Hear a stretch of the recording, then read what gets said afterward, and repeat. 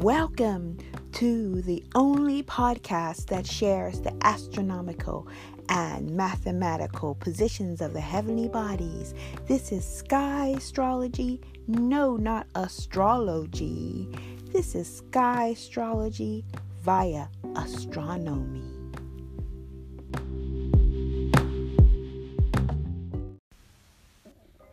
Hey, it's me. Welcome to the 262nd episode of Where the Heavenly Bodies Are. This will be, I have to say, definitely one of the quickest new moon Where the Heavenly Bodies Are. So it's going to be for the 28th of September, not today, because we're not on Monday anymore. We're on Wednesday, and I usually do it on Monday. But I know people like to know where the heavenly bodies are when the sun and the moon are in the same place, and it's a new beginning. It's the new moon, and so that you know that. It's going to be at GMT time 1926, which is 26 minutes after 7 p.m., which is 26 minutes after 2 p.m. Eastern Standard Time, if that helps. So let's get to it.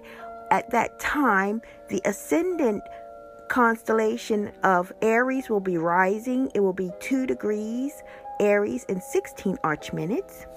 Next, we have Uranus, because it's also in Aries. In this space, I've been saying, I think it's more Cetus.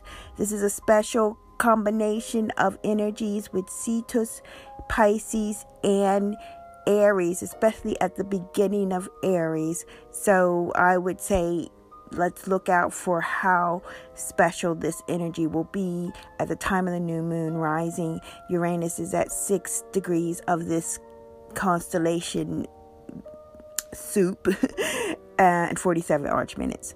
Our north node, which is Rahu, is at 13 degrees of Gemini, 28 arch minutes. And then we have all of these heavenly bodies in Aries, starting with Mars that just entered this morning, basically on the 25th at 2:37. On the 28th, it will be at 2 degrees of Virgo and 23 arch minutes. Our moon will be with the sun at 11 degrees and 12 arch minutes, both. Then we have Venus is at 23 degrees of Virgo and 30 arch minutes. Did I say Aries earlier? Everything now is Virgo. And Mercury is ahead of the game at 29 degrees Virgo and 11 arch minutes. Now, Virgo has 44 degrees in it, so we're going to be in this space for quite some time. Jupiter is currently leaving 9 degrees of Ophiuchus, is at 9:58, which is 2 arch minutes away from 10 degrees. Then we have K2, the south node. It's still with Saturn at 17 degrees, very, very close, and 23 arch minutes. And Saturn, although forward going, is at 17 degrees of Sagittarius and 29 arch minutes. Pluto is still where it's going to be for quite a while, 24 degrees of Sagittarius, retrograde, and 7 arch minutes. Neptune is also slow moving at 19 degrees Aquarius and 2 arch minutes, retrograde. And last but not least, the Chiron that we like to acknowledge is at 11 degrees of Pisces and 39 arch minutes.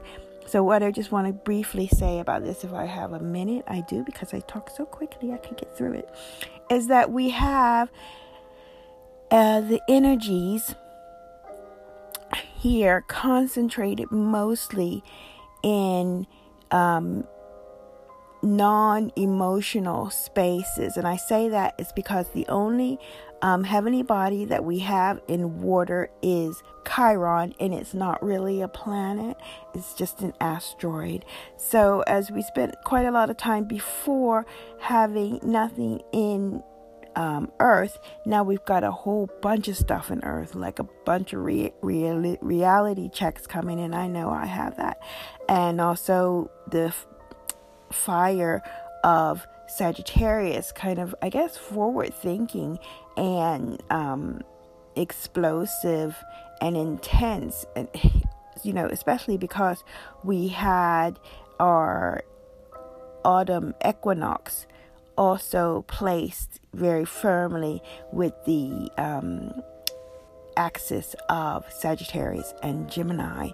And that is what the most important thing to remember is the journey that we've been going through. So we've left the space of no earth, and now a kind of an overcompensation for earth, for the realistic, for the material, for what's really happening. And in Virgo, which wants to clean up, I suppose, and make things right, or pure, as I like to use, instead of perfect. So if you can't beat them, I say join them and try to tick all the boxes, dot all your I's, cross all your T's, and hang in there is what I can say. And what do you do when there's no emotion, when there's no water and you're missing it? You go with the flow and you appreciate the emotion that you have in it, but don't let it hold you back, because right now it's a bit overpowered by all the fire that will exhaust it and the earth that is changing it. So it's best it connects more with the earth, with the Virgo being exact, doing what you have to do, than it does with the fire and what your aspirations or intuition has to be. So connect with the practicality. Let your emotions tell you how to deal with these practical things, and go forth and have an amazing moment at the new moon on the 28th, and know that this too shall pass. Thank you for listening. I'll be in touch. Keep up to date at AKA Cloudette on my Instagram feed. That's where most of the information is. Take care. Thanks for listening. And I have a special. Just have to forget. I'll put a link for the special, because so much has happened in that case. And it'd be great if you could support yourself by getting this information, and support me in me giving it. Take care. Bye.